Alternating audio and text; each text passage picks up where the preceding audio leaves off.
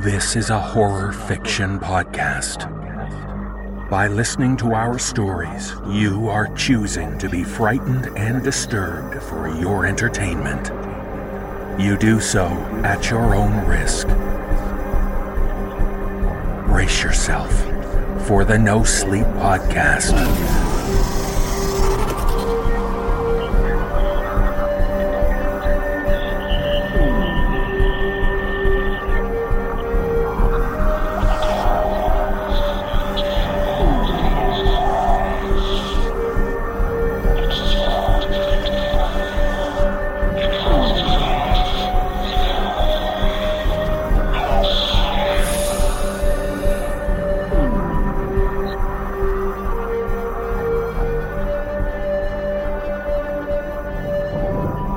Season 6, Episode 9.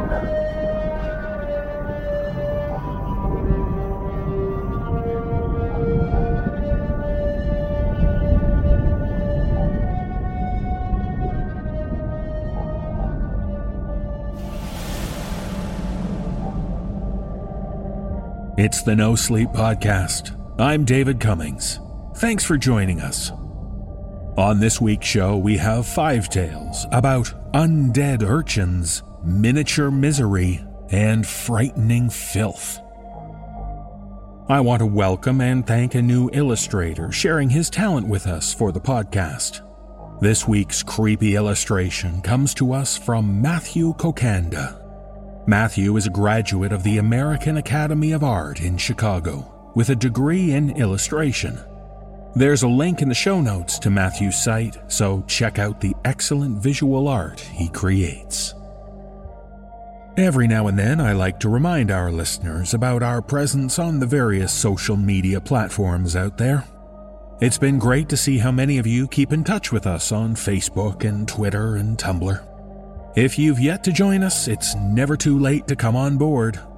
We're at facebook.com/NoSleepPodcast and at NoSleepPodcast on Twitter and the NoSleepPodcast.tumblr.com. And there are also links in the show notes for you.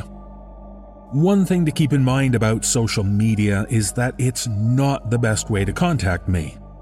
If you have questions about the show, and especially if you need tech support for your season pass, I really must insist you use email david@thenosleeppodcast.com.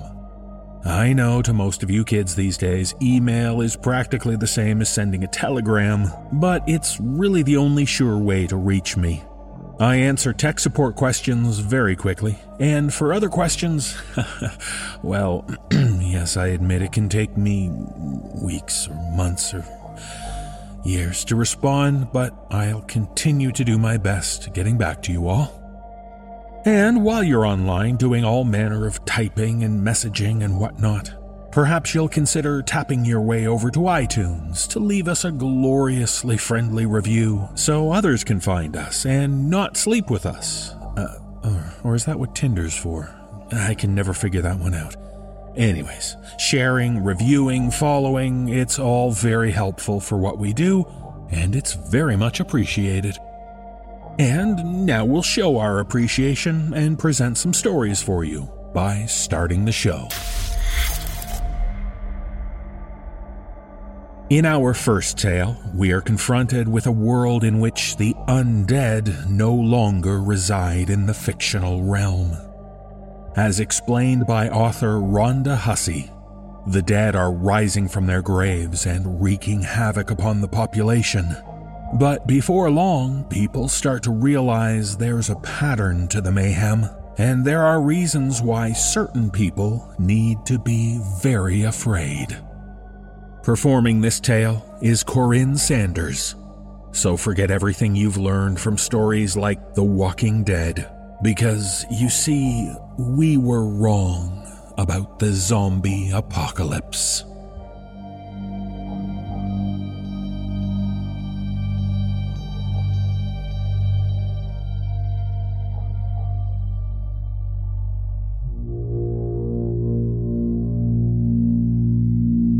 Some called it Judgment Day. Some called it Armageddon. It took a while before anyone called them zombies. We just didn't want to face the truth, I think. Murder happens all the time. Even vicious, brutal murders hardly rate a headline in the morning news these days. A few random murders, however grisly, didn't arouse real concern at first. As a society, we had become largely inoculated against such brutality. Daily, it seemed, another child was taken, sometimes found raped, sometimes found murdered, and more nefariously, some would claim, never found at all. We told ourselves it had happened somewhere else. It had happened to someone else. Never here, never to us. But sometimes it did. It had become a backdrop to our waking lives. The milk carton kids had been replaced by walls of the missing in the vestibules of big box stores. Rarely did anyone pause to look. But for those with missing people, life was an excruciating exercise in stasis. Always waiting to hear of news or breaks in the case, unable to breathe, unable to move. But there was always hope. People clung to hope, against astronomical odds that their loved ones would be found. After all, several children, some now adults, had been recovered following a rescue or an escape. Their tales of captivity were dire. However, who could argue that they would prefer never to know than to have them back? But it gave false hope to millions and prolonged the agony of the bereaved. Hanging on was a kind of living death in itself. Then the reports started coming in. It began as a trickle, which quickly grew to a flood of sightings coming into 911, America's most wanted call centers, police stations, radio stations, to whoever would listen. This child or that young woman was spotted. I can't be sure, but she was definitely wearing the same clothes as on the posters. And it can't be him after all these years, but it looks just like him. Servers crashed, operators were overwhelmed, and there was widespread disbelief at first. But soon enough, the evidence mounted. It was impossible. It was incredible. But however you cut it, there was no denying that missing people, many presumed dead, from all over the world had come back. People tried to approach them, but the zombies were unresponsive to discourse. So many missing people had come back that people took to calling them the returned instead of zombies. They were the lost ones, the ones we hoped would be recovered alive, but never really believed they would be. They had come back, but they weren't the same. They were filthy and lethargic. They didn't or couldn't interact with others or their surroundings. They seemed disconnected from the world. None of them spoke nor showed any recognition of those around them. In fact, they didn't seem to communicate in any way. They were unnerving in their catatonia, and although they seemed to have a destination in mind, whether or not they actually had a mind was debatable. Yes, they had come back, and they seemed to have somewhere to go, for no placations or pleas from the living would stay them from their journey for long. They would eventually amble on, inexorable and unwavering, shuffling towards destinations unknown. Something had returned, but what these things were and what they wanted was a mystery. But they were not the people we knew. They were alien and alienated, foreign to our hearts, and they carried the odor of rot about them. From shallow graves and swamps they rose. Some even clawed their way from cemeteries and churchyards. From vast fields and shuttered basements they came. Somehow they had become imbued with a powerful, unnatural will to seek out something or someone. It was truly terrifying to see them shuffling up the high road or down the lane, doggedly pressing on to untold destinations, Then the first reports that they were killing people came in. They were unlike the zombies of cinema, however. These were not flesh-crazed, slavering automatons, hungering endlessly for entrails and brains as envisioned by Romero. The returned showed little interest in consuming those they killed. Their main objective was clearly to kill. There was substantial evidence of ripping and chewing, but it was most likely the result of the returned having only their hands and teeth for weapons. There were no indications that they consumed what they killed. Mastication was a means to an end. They did not kill indiscriminately. They were very specific about who lived and who died.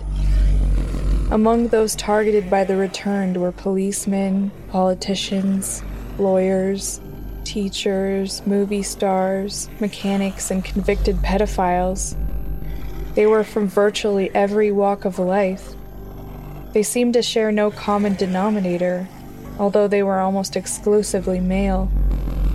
Many of the victims were pillar of the community types, but nothing seemed to connect them. It was a popular television host who put forth the first tentative guesses at what lay behind the mystery of the returned, and those they selected to die.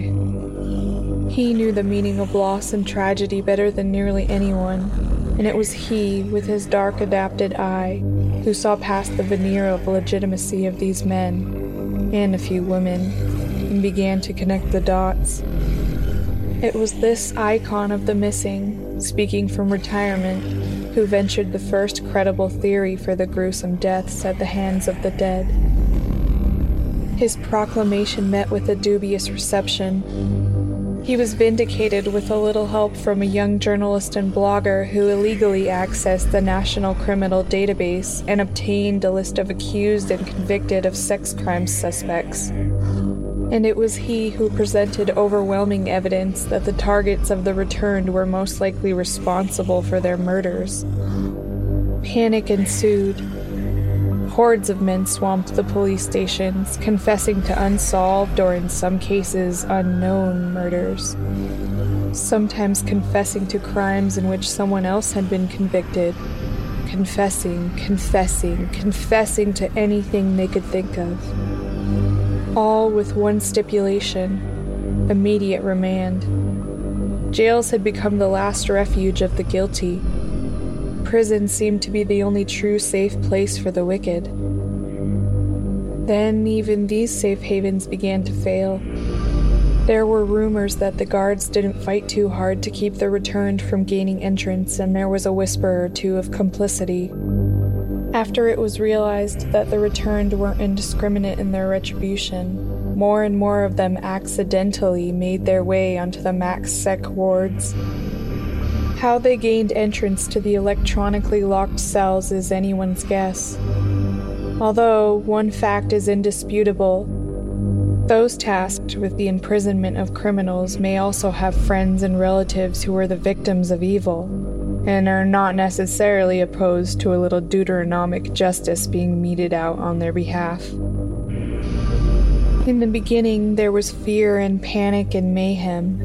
But once it became apparent that the returned were not attacking at random, indeed could not be provoked into violence, not even when savage themselves, we began to relax a bit. As time passed, we simply grew accustomed to them. We began leaving our homes and shelters, going about our business as usual, even while they shuffled ever onward. I saw one walk across the freeway once. Driver slowed to allow it to pass. They were just a part of the scenery, no more remarkable than a rock or a tree stump. Hindering them didn't work for long. Injuring them didn't work. Even shooting them didn't work. If they had so much as a single arm or leg left with which to drag themselves along, they kept going. Patiently and emotionlessly, they just kept going. The old adage about getting them in the head was wrong. Some had clearly been killed via varying degrees of head trauma. Whatever force had animated them didn't seem to rely on the central nervous system or an intact cranium. We relaxed because an image seen over and over will eventually lose its power to shock or alarm or even inspire notice. We relaxed because they seemed to be on a mission. It was a mission of revenge, and we could live with that. I think some people welcomed them. They were cleaning house, as it were, doing for us what a proper democracy could never hope to accomplish. They were unerringly administering a biblical justice, an eye for an eye, a life for a life.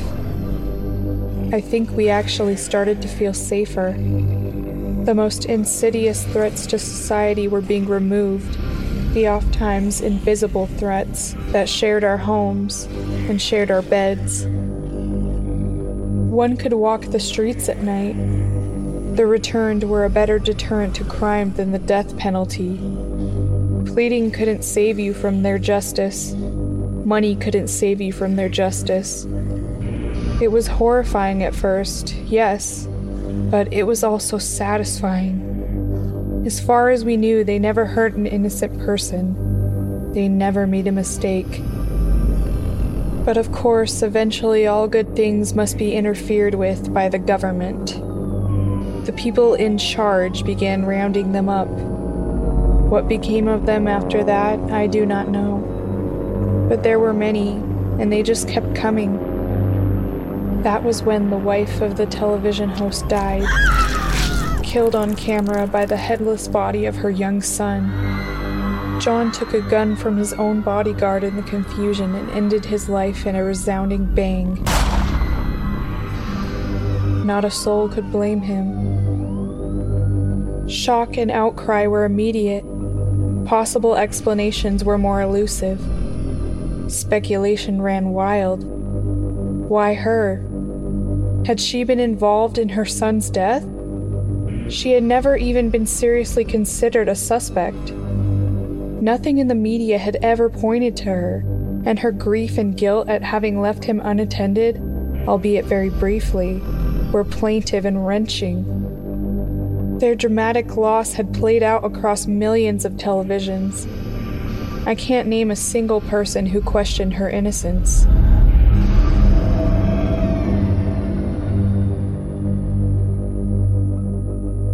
The answers came soon enough.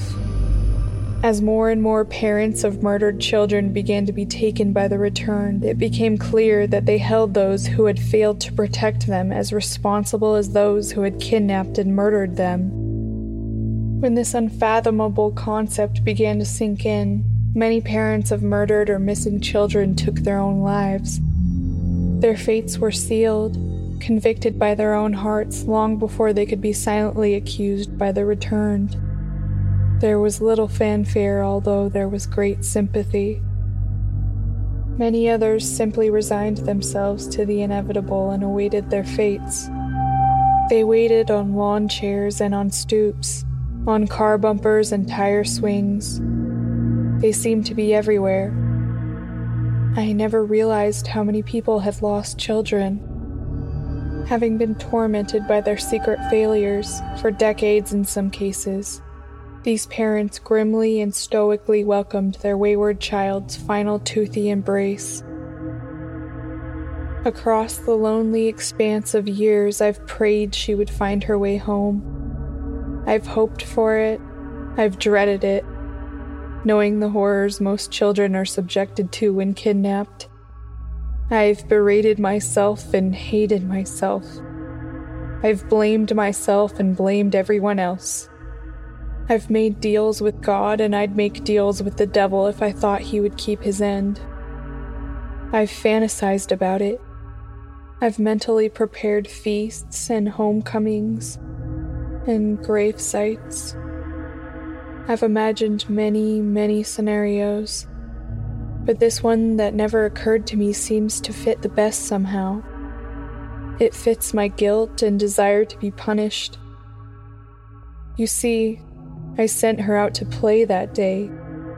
because I was busy with chores and cooking and laundry, busy with things that matter not at all.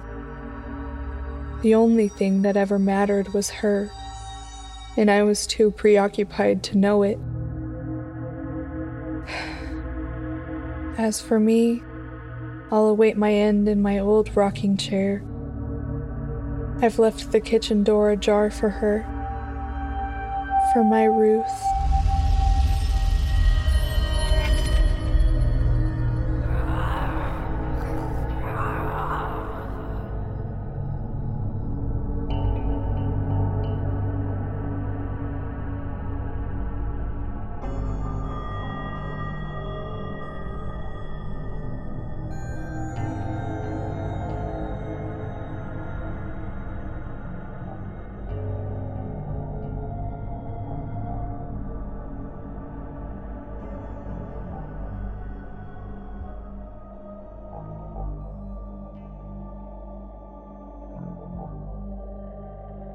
Sleep disorders. You might think we here at the podcast enjoy our contributions to this problem, but we recognize that many people suffer from insomnia and other conditions which force them to seek treatment in order to get a good night's rest. But as we learn from author L. Chan, a man working at a sleep clinic meets a woman whose restless nights are from a cause much more external than internal, and his desire to help her puts both of them at risk. Performing this tale are David Alt, Erica Sanderson, and James Cleveland. So be thankful when you close your eyes tonight. It's far better than ending up sleepless.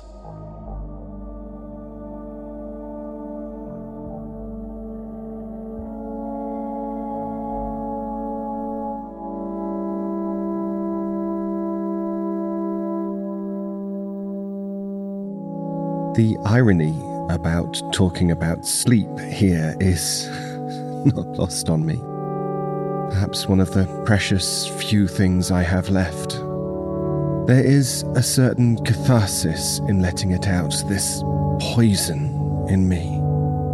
I fear that it would otherwise eat me from the inside. A lifetime ago, the smells in my room would have been enough to draw the hot bile straight from my gut.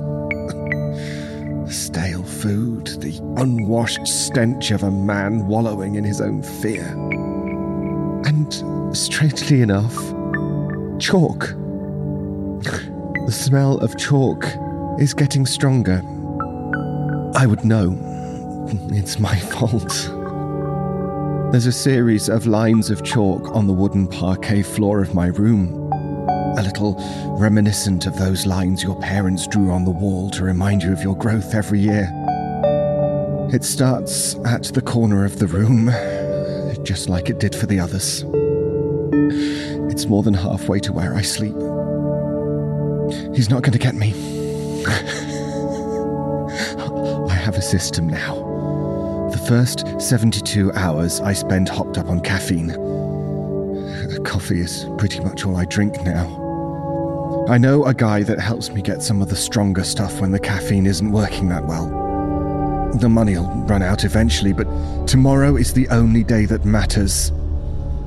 After the hours run by, it's time for a cocktail of downers, a sleep bomb, I call it. 5 separate pills and I'm unconscious. Down so deep that I've pissed my bed twice without waking up. I don't care. I don't see him. And as long as I don't, I'm safe. Best place to start a story, high school literature told me, is at the beginning. So to the beginning we go. Ever seen a sleep clinic? Probably not, but there's one closer than you think if you stay in a big city. I used to work at one. You went in for a night, they'd hook you up to something, take all sorts of measurements and chart you an arm and a leg. If you were lucky, they'll help you with your insomnia or your sleep apnea or any of a dozen problems. Me, I'm not a doctor. Didn't have the grades. got a certificate that set me up for nursing, but managed to wangle a recommendation to this place. Cushy job, really. I was part nurse, part butler, part technician. And because I worked nothing but the night shift, full-time internet addict. I brought people a spot of breakfast from the cafe down the road, made sure all the monitors were hooked up right, and made sure they got a good night's sleep. We had 6 rooms. Website said they had state-of-the-art equipment. Actually, the owners got it at a steal from another place that closed down, but hey, it worked. The rooms were nice, like hotel, nice, best fucking beds you'll ever see. I remember that night because it was the busiest we'd ever been. All 6 rooms were booked. They got another guy in to help out with wiring everybody up and monitoring them for the evening, otherwise it would have been too much. We called him Barnes, partly because that was near enough to his real name, partly because he did bear a more than passing resemblance to the purple dinosaur of said name. It was busy work, but straightforward. We wired up the patients one at a time in their rooms. That's when the first snafu hit. 5 of the patients were men. The last was a lady. We should have gotten a female technician in. Obviously someone had botched the schedule, but the patient didn't mind. Maybe it'd have been better if she did.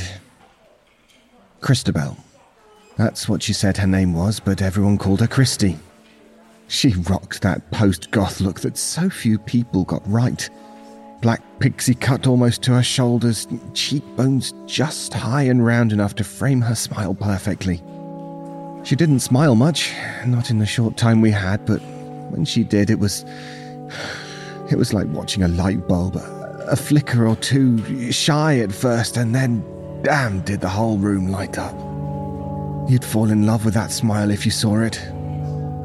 I know I did. I asked her if she minded if I put on the electrodes for the machines. She was okay, pulling down the top of her oversized t-shirt enough to reveal the hollow of pale skin above her collarbone. Up close, it was clear why she was checking in. Her eyes were red from lack of sleep, the skin underneath pouched, nearly bruised looking. She asked me the strangest thing, the first time someone had asked, actually. Will you be far if I call? No, Mum. We're just outside by the reception. There's a call button by your bed. Is there anything you need? Christy is fine. Forget I asked. She gave me a smile then, her first, and the tiredness just vanished from her face. It lasted for a moment, the sun peeking out from behind the clouds, and then it was gone. Barnes and I settled down for the evening. We were just there to prep stuff for the morning and make sure none of the clients knocked their monitoring apparatus off overnight. Happened about as often as you'd think, given our clientele. We'd watch the screens in our room, tracking the meaningless squiggles of brain, heart and lung activity as our charges slept. Barnes had a predilection for some of the more esoteric reaches of pornography, which he watched openly, given our long association and his inability to adhere to the invisible lines which kept society orderly. Huh. That's odd. I was a little wary of looking in his direction. Odd could mean an equipment failure. Odd could mean midget lesbian dominatrices. What? Well, look at the graphs. Not the midgets, then. The squiggles had taken on the familiar peaks and troughs of REM sleep. They look fine to me. He flicked the mouse wheel, pulling the zoom back until more of the graphs were visible. They all started at the same time. He was right. That was odd. But odd was just the beginning. I was back with another of the clients, this one a gruff man in his 40s. He didn't have much to say, one of the types for whom the serving class had become effectively invisible. There was a slightly discoloured patch on the carpet in his room halfway between the wall and the bed. I made a note to remind the cleaning lady to look out for it later, bending down to rub it with the back of my hand to see if the snob had actually spilt something. The patch on the floor was cold. Not damp cold. Ice cube from the freezer cold. So cold that I swore I actually felt a slight suck from the floor as I ripped my hand back. Rubbing at it vigorously brought some feeling back as I fled the room. Christie's room was next. She was sitting on the bed, knees drawn up to her chest, arms wrapped around her legs, rocking back and forth. If anything, the lack of sleep was even more evident that morning, a haggard mask on her otherwise delicate features. I greeted her and got silence in return. Guesses that she wasn't much of a morning person. No matter, sleep disorders do strange things to people, and the cold shoulder wasn't the worst I'd gotten hit with running mornings at the clinic. The room was almost done when I saw a familiar patch on the ground, bringing with it the slight vertigo of déjà vu. I rubbed at the patch with my shoed foot, the cold sharp enough to feel through the layers of rubber. Don't. Don't what? Stand there. That's where he stands at night. One of the crazy ones, then. Psychological problems often spilled over into insomnia and other ailments. Who?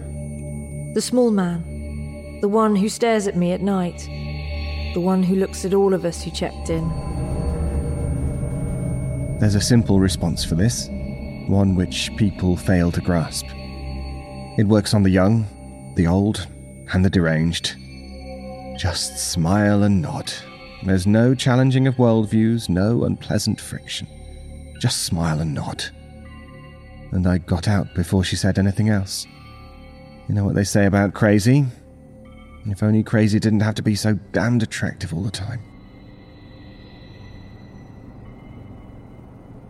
Barnes and I were knocking off. Clean-up and stowing all the monitoring devices had been a pain. The clients would get there half an hour with one of the doctors and go over their charts in gory detail another day. Hey, you want to know something else that's odd? Come on, Barnes. You find a blip in the charts and all of a sudden you're fucking Rain Man. At least I'm not fucking one of my clients with my eyes.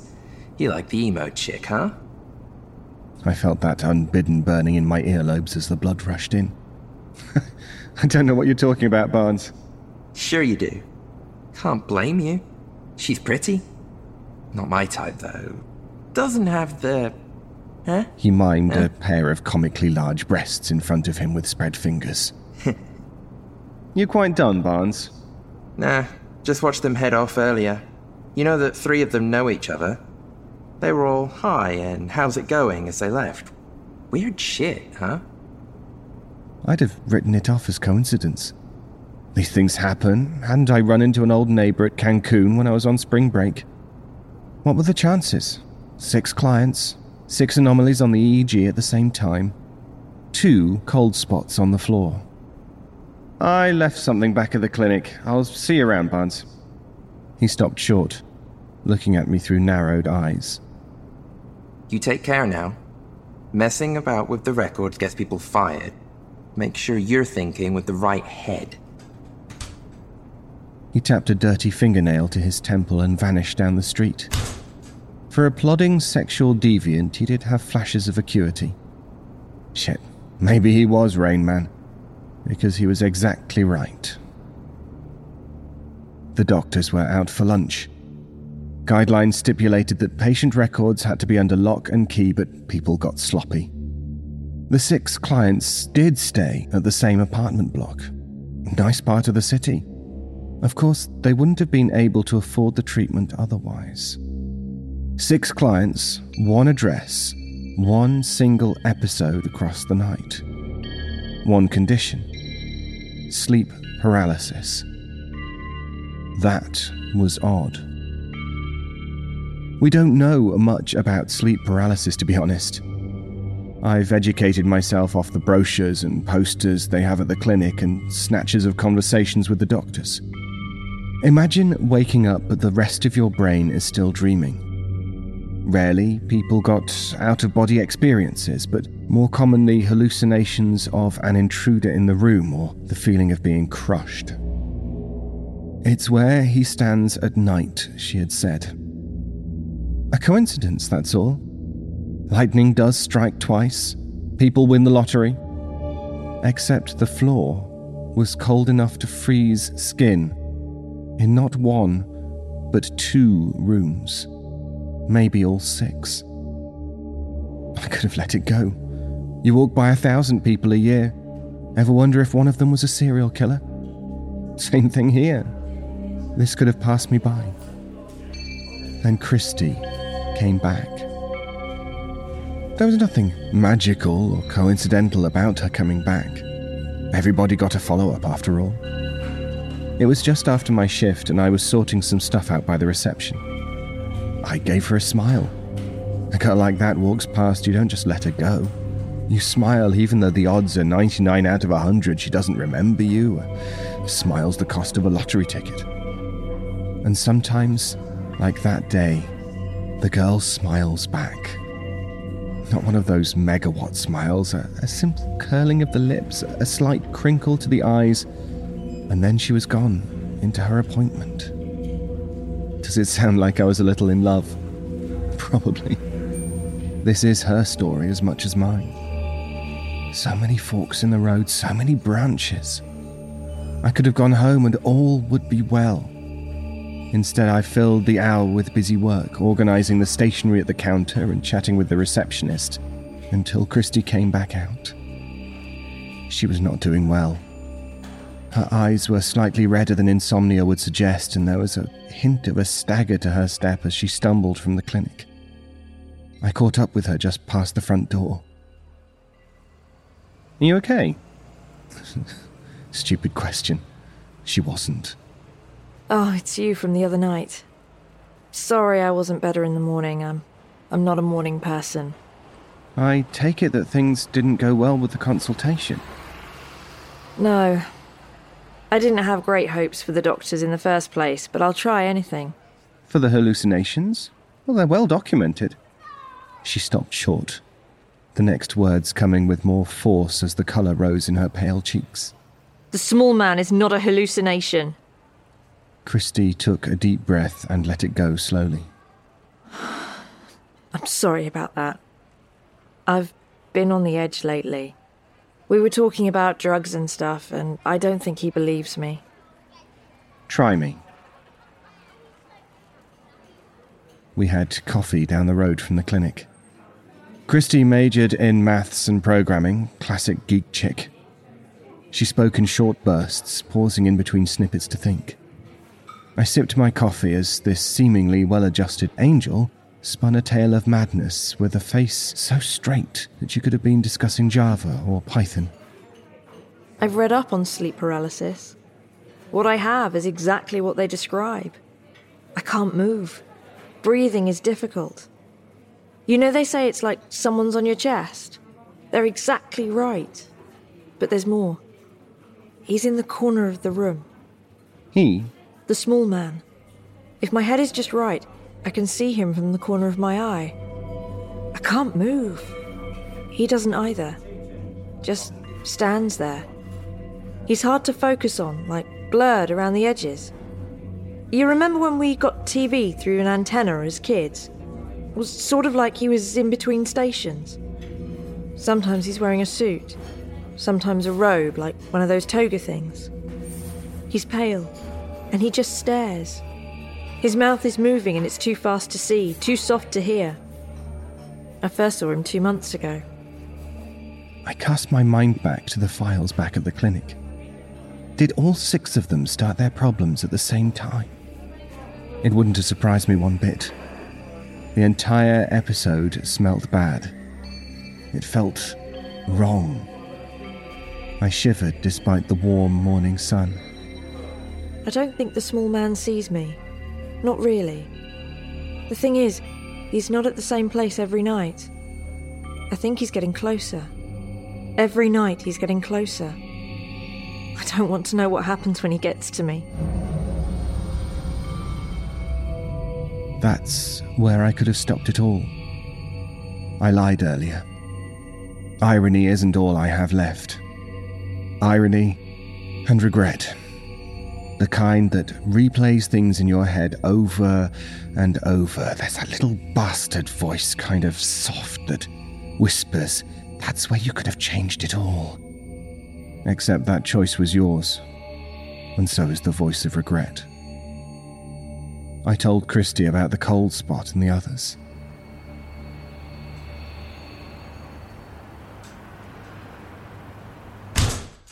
Her place was how I'd imagined it to be. A little small, with rent in the city being what it was. Firefly poster on one wall, DeGrasse Tyson on the other. She wasn't a neat person, clothes were strewn on the floor, the table was in disarray, but she'd created space for something, a swathe of empty floor from wall to bed where she'd taken to the ground with chalk. The closest of the lines was so close to her bed that an outstretched hand could have smudged it. He's almost at the bed. I know he's saying something, but the mouth is moving so fast, almost like his teeth are chattering. She took my hand in two of her hands. They were very cold. I don't want to hear what he has to say. Suddenly conscious of herself, she dropped my hand and looked away. I'll set you up over there across the room. I'll pay you the same as you would have earned back at the clinic. PayPal or check, we'll sort it out later. The task was simple. Watch her while she slept. Watch the spot on the floor for the small man. Record it on my phone if I could. Not the worst thing I've done for money. It was passing strange that she'd invite a stranger into her house to do this. But people hook up all the time for far less. Christy was already asleep, breathing deeply. Sleep had taken the pinched frown lines from her brow and the slight pursed look from her lips. Oh, so peaceful. I wandered to the kitchen for a glass of water. I didn't even have to turn on the lights in the hallway, they were motion activated. Nice. Guess her parents must have had real money or something. I settled back onto the beanbag she'd dragged into the room for me as the lights in the hallway winked off. Getting through boring nights was one life skill that work had taught me. Time dragged. That's what it does when you have nothing to do. I imagined 5 others in the same building as Christy, all asleep, all waiting. There's an absolute clarity in my recollection of the events of that night as I was sitting there surfing the internet with my phone. Then the lights came on in the hallway. I strained for the sounds of a flatmate walking around, the thud of footsteps. Nothing. Motion activated those lights. There I was, a grown man, alone in the dark, afraid of the light. Irony again. The door was miles away. My heart hammered in my chest, a wild thing, but what it pumped through my veins was ice. No, it wasn't my blood that went cold. My breath coalesced into a white puff before evaporating back into the dark. Something else had triggered the lights outside, and something else was in the room here with me. The slice of light from under the bedroom door was no help. I hit the light switch and turned to face Christy. Have you ever seen a face transfixed by fear? Probably not. Not like this, not like what I saw. Christy's face was so twisted that I thought I could hear the creak in the tendons of her jaw. The source of her torment was clear. The patch of floor next to her had grown a delicate tessellation of frost. There was no one there, no tiny man, no whispering chatter, nothing but the strained breathing from the woman on the bed. Her voice, when it issued from her throat, was strangely calm. Don't touch me. Don't come nearer. Don't touch me. Don't come nearer. Don't touch me. Don't come nearer. Don't Over touch me. Don't and come over, nearer. soft but urgent. Don't touch me. Don't come nearer. I put my hand in the empty space where the small man would have stood and snapped it back so fast that I slapped myself in the chest. It was like putting my hand in a blast chiller. More than that, there was a feeling, something that we don't quite have words for. Reeling from that discomforting sensation, I decided to take action. The glass of water from the kitchen felt heavy in my hand. I threw the contents of the glass onto Christie's face.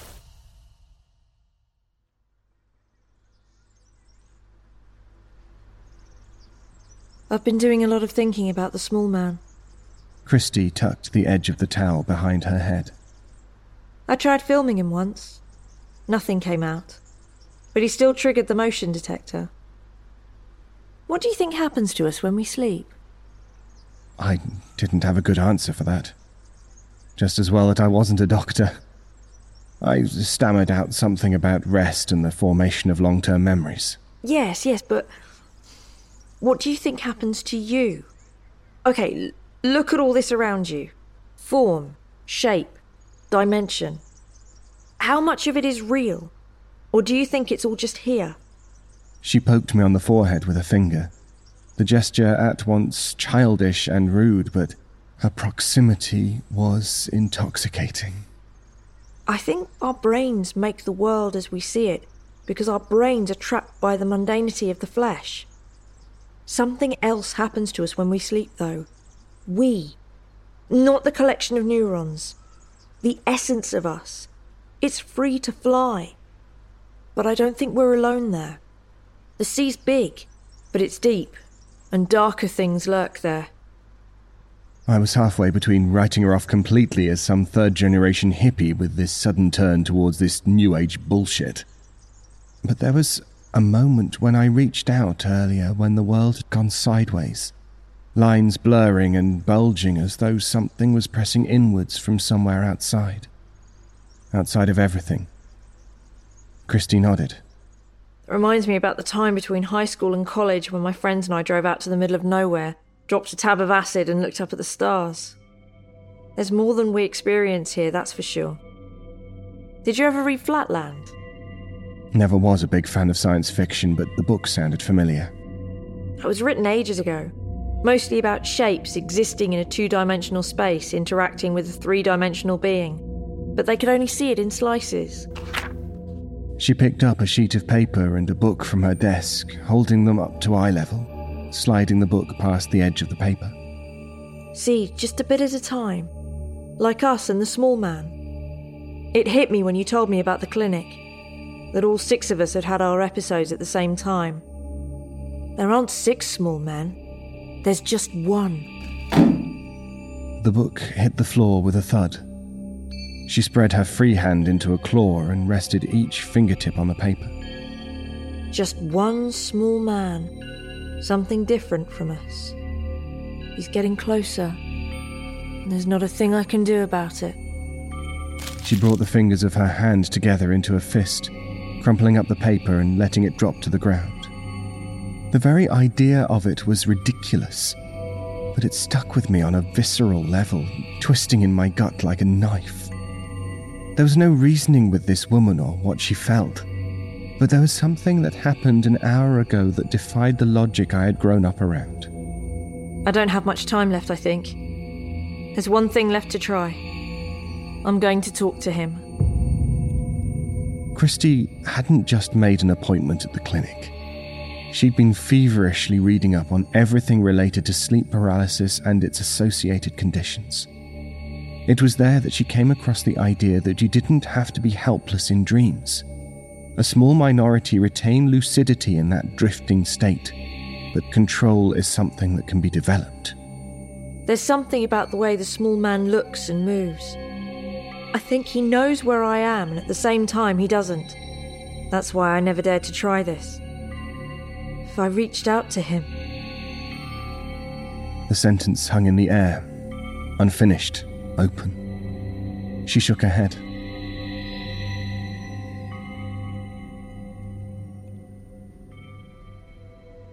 I'd called in sick. Barnes was covering for me. He'd sent me a text with an ASCII depiction of a penis and a thumbs-up sign. At least some things didn't change. For the second time in as many nights, I found myself staring at Christie's sleeping form. Before going to bed, she'd spent a good 10 minutes reciting to herself that she was in control of her dreams, a little mantra to help her get into the right frame of mind. The time came again, as I knew it would. An unnatural chill took the air again, as sudden as a plunge into a pool of ice. Christie began to thrash on the bed, her flailing so violent that her covers and pillows were scattered. When she came to rest, her eyes were open, staring at the spot on the floor from which the cold emanated. Her face again took on that mask of fear, the look of an animal with its leg in a trap. I put my hand tentatively to the place where the small man would have stood and again felt the edges of the world distort and waver. It was too much. I pulled my hand back, rubbing it against my thigh to chase away the cold. I see you. I'd have expected something harsher to come out from that twisted visage, but her voice was calm. I don't want to go with you. Fear is an insidious thing. It creeps. It infects. The air was thick with it. Why me? Why us? Christie again. I won't go with you. I won't. I won't. I won't go with you. I won't. I won't. I won't go with you. I won't. She repeated it over and over, the words coming hard and fast. Yes, I can. I hear it. The music. It's under everything. You're right. Everything sings. It's beautiful. A single thin thread of scarlet ran down from her ear across one ashen cheek and blossomed on her sheets. Her eyes were open, unblinking, staring right through me to some unseen landscape only she could see. Christie's voice continued in that flat monotone, in terrible contrast to the mix of emotions written on her face. I see it now. I see outside of everything. Colours between colours. Space outside of space. To hear is to see is to understand is to take that first step. Her voice rose with the last pronouncements, higher and higher, almost sing-song. When she finished, she reached out with one arm, straining so hard that the corded muscles stood out against her pale skin. She was going for the small man. That was the only signal I needed. Avoiding the cold spot on the floor, I leaned forward and seized her hand.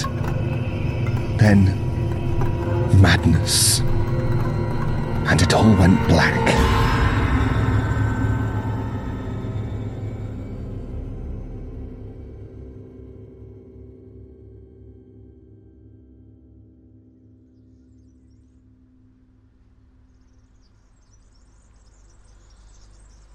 You were supposed to wake me up, not the other way round.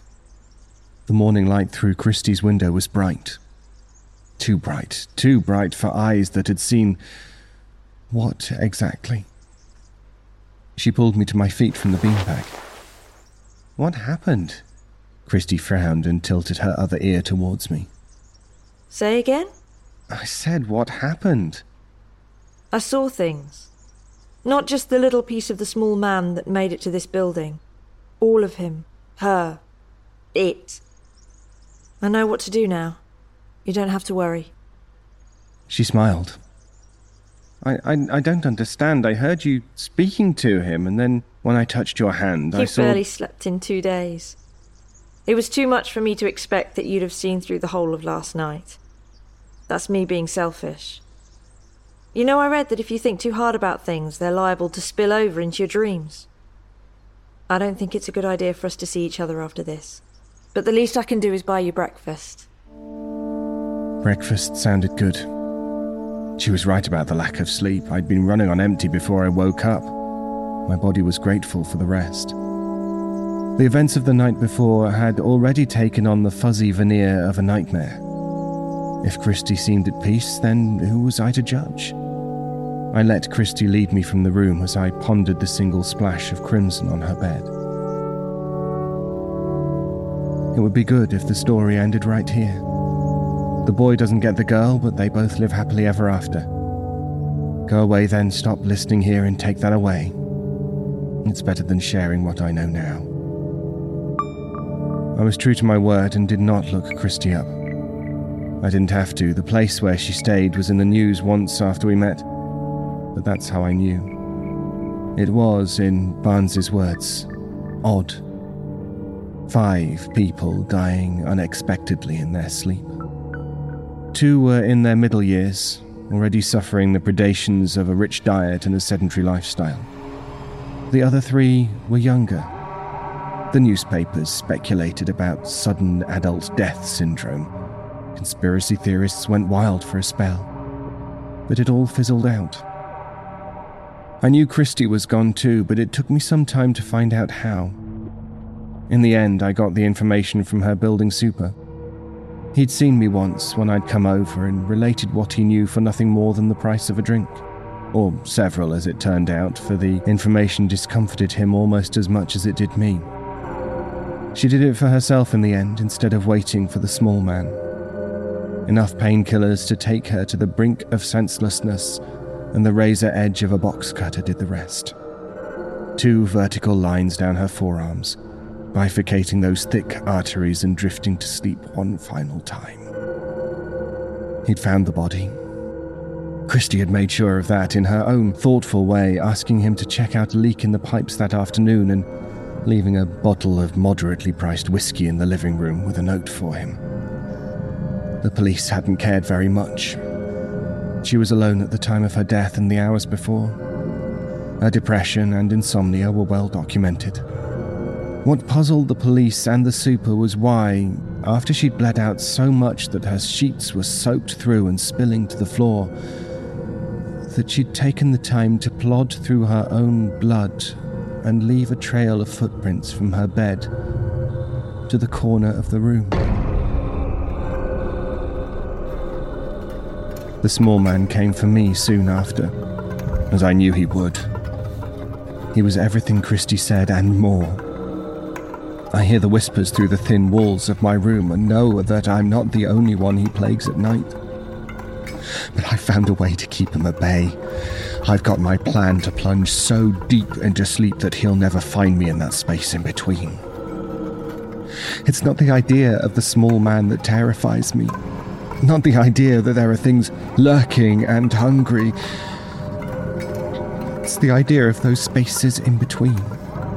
Hidden where we drift between the waking and the dreaming. Spaces where things like the small man lurk and hunt. Spaces with colours that aren't really colours, where the music is so beautiful that it deafens. Spaces which I could get to, if only I took the first step the same way Christy did. She's out there, I know, somewhere in that unnatural expanse that I saw when I took her hand, a sight so wrong that it quickly drove sense from my mind. Perhaps one day I'll give in, let the small man take me. Then I'll see her again, see what she's become. That's what scares me.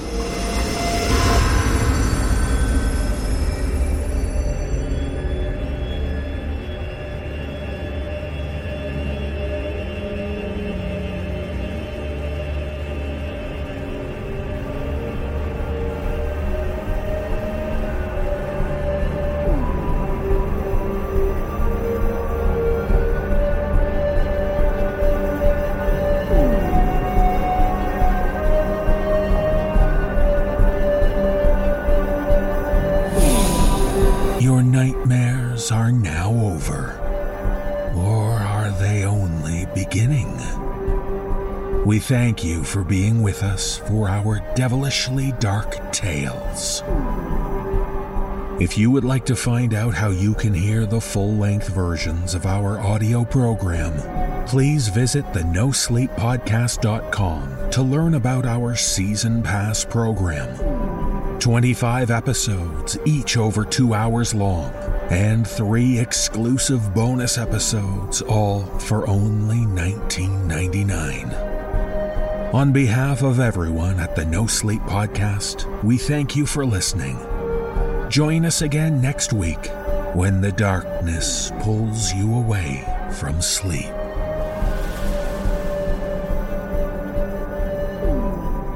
This audio program is copyright 2015 to 2016, Creative Reason Media, Inc. All rights reserved. The copyrights for each story are held by the respective authors. No duplication or reproduction of this audio program is permitted without the written consent of Creative Reason Media, Inc.